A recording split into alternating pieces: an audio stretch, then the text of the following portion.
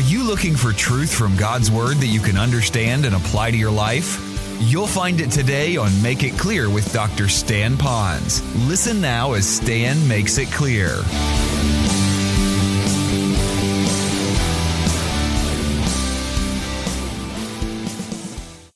Just like those men did in days of old, because we want that wisdom for ourselves.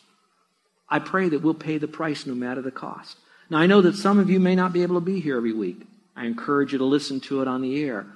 I encourage you to watch it on YouTube. It's all being filmed.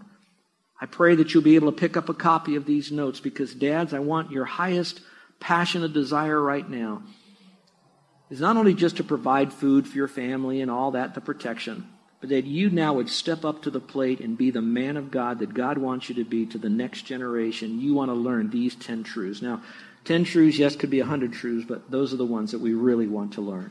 So think about it. You have God, you have the Holy Spirit, you have Solomon, that perfect A-team that's going to teach us, and you men along with me, we're going to learn it together. So do not think I'm up here that I have it all together. I'm here as a student who might have found some of this stuff a little bit ahead of you, because I got it in front of you on the path. Doesn't mean I'm better than you or no more than you. I just got it, and I'm bringing it back to you and say, guys, look at this. This is great stuff. Let's do it. It's for the next generation. It's for the glory of God. We can do this in His Word.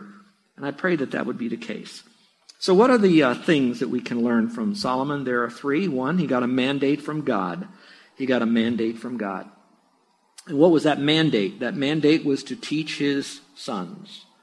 Turn, if you will, now to Deuteronomy chapter 4. It's all listed there, so if you want to go back, you can, but turn to Deuteronomy chapter 4. Some of you have been hearing me say, fathers, what wise fathers teach their sons. Where did I get that? I got that from the mandate. We'll call it in hermeneutics the first mentioned principle. Hermeneutics is the proper interpretation of Scripture. What did we learn first? When education was being done in the family, it came from the fathers to the sons. That's the gender structure that was going on. We will open up to the wives a little bit later on and the mothers. But right now, I want you to see that the first mention, the weight of the responsibility, ultimately resides on the husband, or we might say head of household. Look at verse 9. It says, Moses now speaking, he says, only give heed to yourself. Okay, guys, that's to you as dads. Give heed to yourself. Take care of yourself. Prioritize your life. Get things in order again. God gave you kids. God gave you sons, perhaps. Now you're focused on it. Take heed to yourself. Keep your soul diligently, implying that you might not be able to keep your soul diligently. That it's kind of like mercury. Every time you touch it, it squirts in another direction. So guard your soul, guard your time, guard your mind, guard your life. Be diligent about it, because it's easy for you to drift. Then it says, so that you do not forget the things which your eyes have seen, and they do not depart from your heart all the days of your life. Now, what their eyes have seen was the miracles of God as they were going toward the promised land. They saw what God did. Now, you may focus on a miracle, an answer to prayer that He's done in your life, but for you right now, they did not have the written Word of God. You have the written Word of God, and there's a plethora of other miracles that God did that's found in Scripture. So what you want to do is, with your eyes, what you have seen in His Word. And don't let what you've seen in His Word depart from your heart all the days of your life. You could say any moment of your life, any time in your life, you own the value of God's Word in your life. Then it says, but make them known to your sons and your grandsons. That's what you want to mark. It didn't say granddaughters. It didn't say daughters. I don't believe that it's there to be left out. But I'm going to give you my understanding of why it's so much on the sons. And you'll see it all through this passage. You'll see it in chapter 4, chapter 6, chapter 9. It's all men with their sons. So here they are, a couple of the reasons. When God is now with a nation, and now He's getting the nation together to do a great work. They moved them to a place now that the law is going to be given to them. They have the law now. They're going into their land, the promised land. So He's now saying, I've grabbed you from these places. I've taken you out of Egypt. I've given you the word. I'm shoving you into the land right here. You got to conquer the land, but this is going to be your land. This is your people. So you got a people and a place and a person, God, in charge of it. I said all that to say this. So who is going to lead the country once Moses is gone? It's going to be Joshua. Who's going to follow Joshua? Who's going to be head of all the families? They're going to be all masculine leaders of all the tribes, masculine leaders of all the families. So what he's doing is he's saying, what I want to do is I want to give the educational, propagation, and legacy system. And you start it by having the dads own it, the dads teach the sons, because the sons are going to be the influence of the family when the dads are gone. That's the masculine context that it's in. When you go further into Scripture, you'll often find where it talks about God, Christ, husband, wife, or man, woman. Generally speaking, the influence in society is going to be, biblical society now, is the men influencing their wives. That's why Scripture says, don't say wife are to be seen and not heard. They do have great influence, great input into the family. It is a shared relationship, but the final decision is made by the dad. In Scripture, it talks about the brothers, the sons that are to take care of the sisters and the women in the family. So to do that, these men had to own that. Secondly, what the Lord is trying to do now is to preserve a nation. He did say in Scripture that when He's going to preserve this nation, it's going to be to bless all the people groups of the earth. I've taught you that in Romans. We've already been there, done that. All right, so now we're back here. So how do we keep this group together? And He says it's got to come from the masculine. They would be the priests. They would be the warriors. They would be the fathers. They would be the brothers. They would be the sons. They would be the providers. They would be the protectors. They would be the modelers. And the women are now so much receiving from God through this influence in their life that strengthens them in their womanhood, in their wifehood, in their motherhood, in their sisterhood. So we have a healthy society founded upon God's Word. Not less, just different, coming to the men. Now, ladies, don't feel like you're left out and that your kids are getting second because there's no man in the house. So you got to be with us every week because I'll build that as well. All right, let's go to verse 10. Remember the day you stood before the Lord your God at Horeb, when the Lord said to me, and now he's repeating what the Lord told Moses, assemble the people to me, that I may let them hear my words, because there was nothing written at the time, so they may learn to fear me, the Lord, all the days of their life on earth, and that they may teach their children. So he's assembling the people together, getting them ready for a society that's going to be like a school, an educational system going on. Now, that's Deuteronomy chapter 4, verse 9 and 10. Go to chapter 6 now. Go to chapter 6. He's still in this sermon, you might say, he's giving. Chapter 6 now. Pick it up, if you will, at verse 4. Here's what it's saying. Hear, O Israel, the Lord is our God, the Lord is one. So important. The Lord is our God. The Lord is one. You shall love the Lord your God with all of your heart, with all of your soul, with all of your might. Jesus picked up on that, and he said that in Matthew as well. That is really the very center. We call that the great commandment, to love the Lord. Then it goes on to say, and love your neighbor. But right now, love the Lord with all of your heart, all of your soul, all of your might. Verse 6, these words which I am commanding you today shall be in your heart. So you are to love the Lord. You're to do all of verse 5. But where are they to be? Those principles of truth are to be in your heart. Dads first. Remember, diligently, you own this, Dad. Verse 7. You shall teach them those words, all of the words that are in your heart, that you believe, you love the Lord, you know His teachings. You teach them diligently to your sons. And then it tells you how to do that. We've already covered that before. Talk about them when you are in the house, when you walk by the way, when you lie down, when you get up in the morning. Just every moment you're around your kids in some measure, it's a teachable moment. It goes on to say in verse 8, you'll bind them as a sign on your hand to remind you, to remind them. Frontlets on your forehead. Put them on the doorpost. So all around you, there's a visible sign that God's Word is important, and we love the Lord with all of our heart, soul, and mind, and how vital that is. Go, if you will, to verse 20. It says, when your son asks you, not the daughter, it's particularly to the son. Not that the daughters can't ask questions, but remember that your son knows this. When they ask you in time to come, saying, what do the testimonies and the statutes and the judgments? In other words, what does the Word of God mean that the Lord commanded you? What does that mean, Dad? I don't understand that. In verse 21, then you shall say to your son, we were slaves, Pharaoh and Egypt. Like you could say, I remember in Scripture it talked about how I was a slave to sin. And the Lord brought me out of this. He delivered it by His power, by me trusting Christ, and I'm born again. Moreover, the Lord has shown great and distressing signs and wonders before our eyes. And you could say, I've learned all of this in God's Word. So you're looking back historically to activity, but you by extension see what God is doing today. And look in verse 24. So the Lord commanded us to observe all these statutes, and then to fear the Lord our God, for our good always, and for our survival as it is today. Now, if you have your Bible, you may want to underline, for our good always, and for our survival. And so focus. God loves you. His word is good for you. And if you want to really survive in this life and really count for the Lord, it's got to come from His word. So that's the Old Testament. That's very powerful. There's more verses, you can look at them. The sad truth is that if you read the book of Judges, you're going to find that the children of Israel, they heard it. Some of them did it, a couple generations. But then after that, they walked away from it. And they slid so far down that they had to cry unto God, "Oh God, we are reprobate. We need you." And there was kind of that change of mind life where they're crying unto the Lord again. And you know what the Lord did? He sent them a deliverer. Now look up here for a second. To me, that's very important because some of you probably been to enough seminars, you've had enough preaching, you've read enough books, your wife has probably given you enough instruction, dads, what you need to do, and you have drifted from time to time, and maybe the Lord is now giving you your come to Jesus moment. And you're finally saying, I've got to really wake up and smell the coffee. My kids are a year older, 10 years older than when I first did this. I too need to cry unto God. I need to return to the Lord. I need to own Him. And when you do, I don't want you to think God is going to say, you had your chance, I'm on to someone else. First of all, that's not His nature. Secondly, He won't do that to you because He loves you. Third, He's not going to do it because He loves your children and your family and He wants that legacy to go on. So today is your day to say, okay, Lord, I do want to come back to you. The children of Israel did.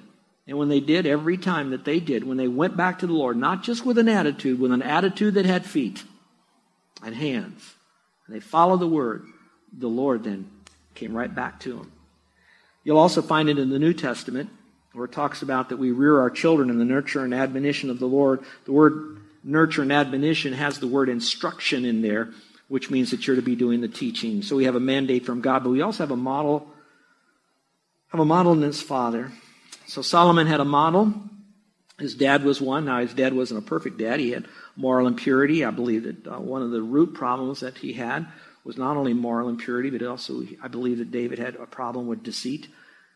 That'd be some little study for some of you to go through and find out how many times that David lied or prevaricated throughout his life as a person, as a leader.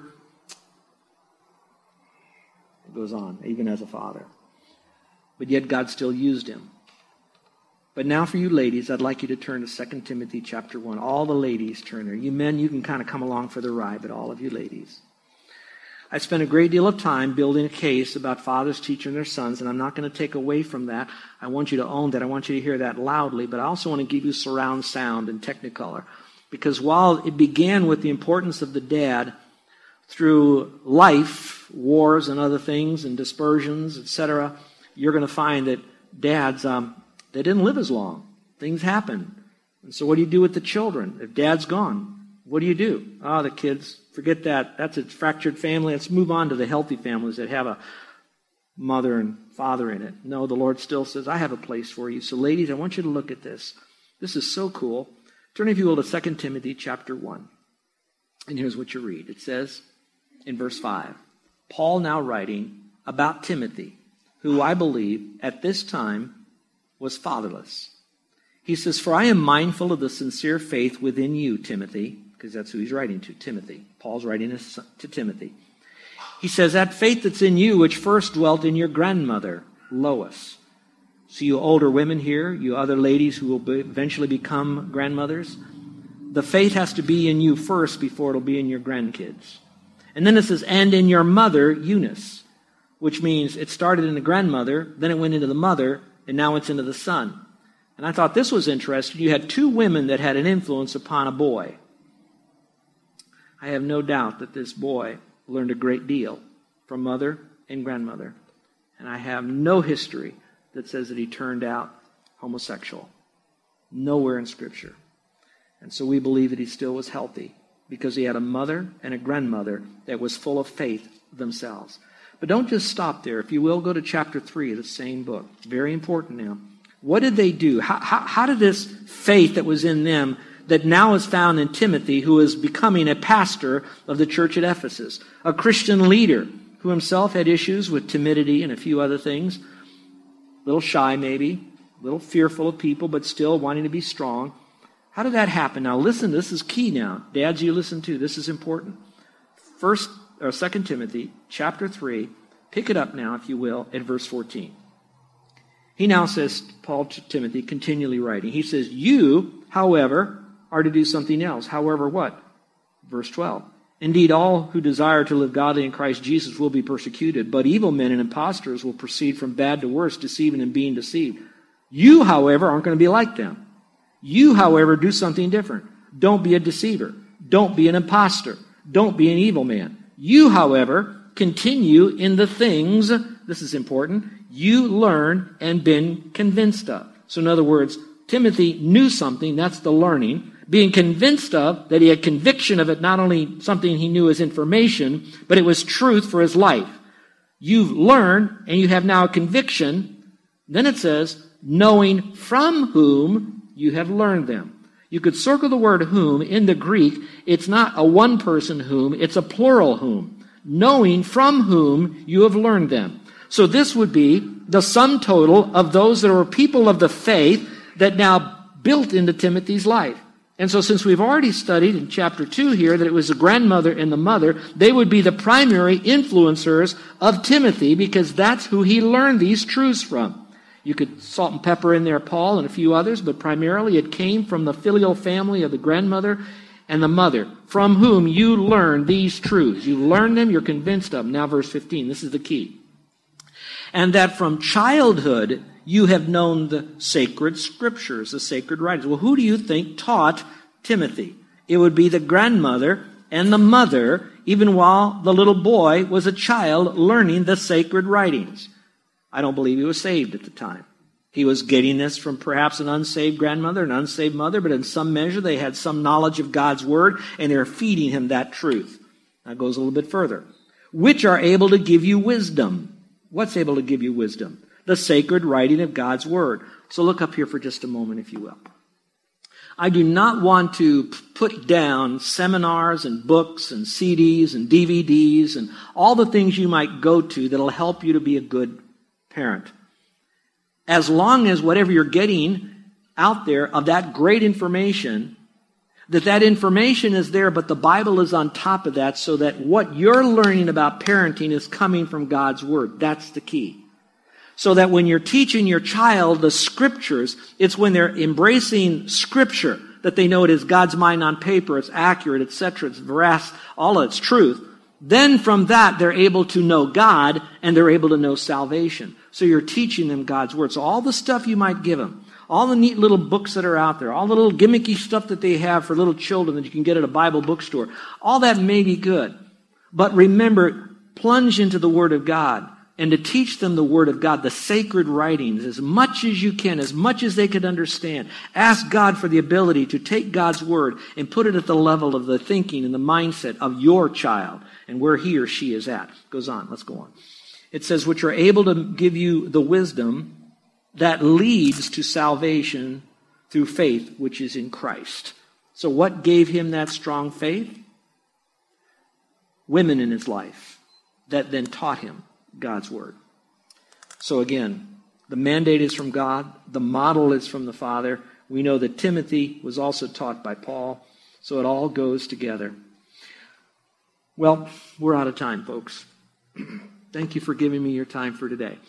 If you come back next week, what I want to answer before I get into my other lessons will be the question, did Solomon really get the message from his father?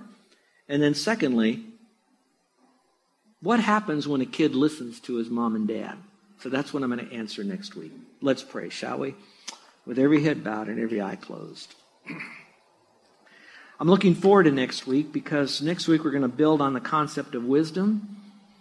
And I want to give you the very first lesson that's found in chapter 1, that's the foundational lesson, that if they have that lesson, the other 9 lessons will be easier for your child to learn and will be easier for him to apply because he has the first lesson down pat.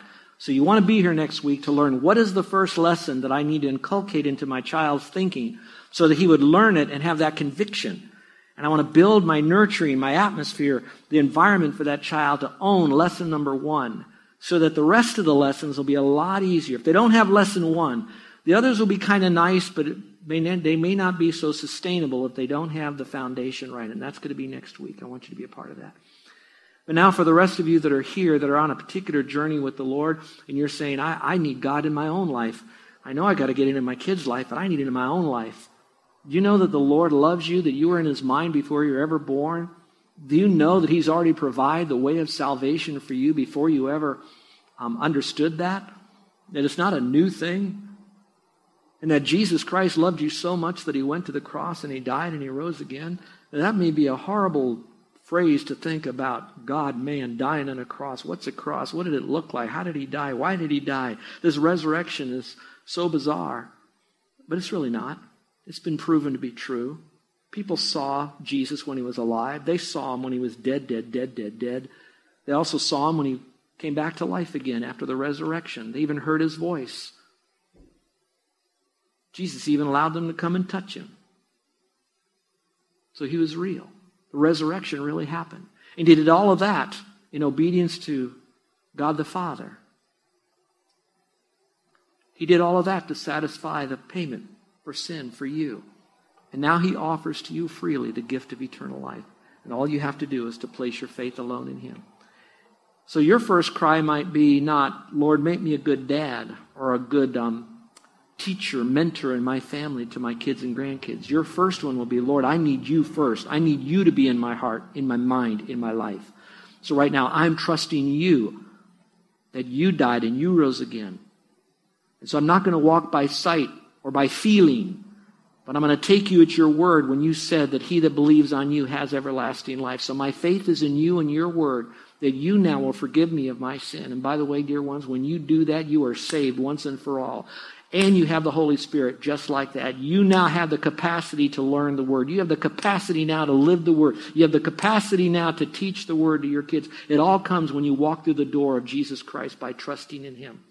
So that's where it begins. And now you have Him, and you have something great going for you. My object is not to have your kid be a preacher or a missionary.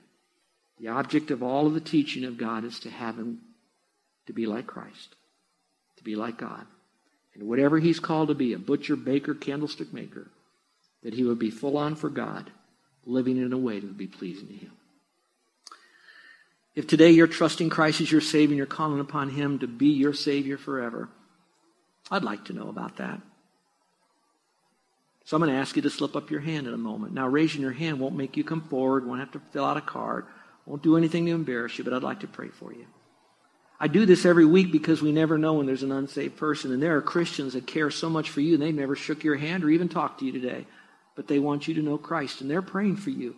They're thrilled that I'm doing this right now because they know that this may be the only time you're going to hear the gospel in your life. May not be. God knows those who will be saved. But today is your day to hear it. Perhaps today is the day you're going to trust Him. If you're trusting Christ as your Savior with every head bowed and every eye closed, no one looking around, and you'd like for me to remember you in prayer, would you very quickly just put your hand up, put it down, and when I pray for you, I'll welcome you into God's family. I don't make you get saved. I don't join in the church. I just know that you're trusting Christ, and I'm going to pray for you. So put your hand up real high right now. I'm going to do it just for a second. Now put it up. Today's the day you're trusting Christ. Let's do it. Let's do it. Okay. Our gracious Heavenly Father, we come as people of God, your children, the sheep of your pasture. And we thank you that you have given us our own children, you've given us other people's children, and you placed us in a faith family with that there are children all around us that we can influence. So Lord, help all of us together realize that the whole idea of propagating the faith, propagating the true God of Scripture, lies upon us in the next generation, that we would all be involved in rearing up the next generation leaders and influencers.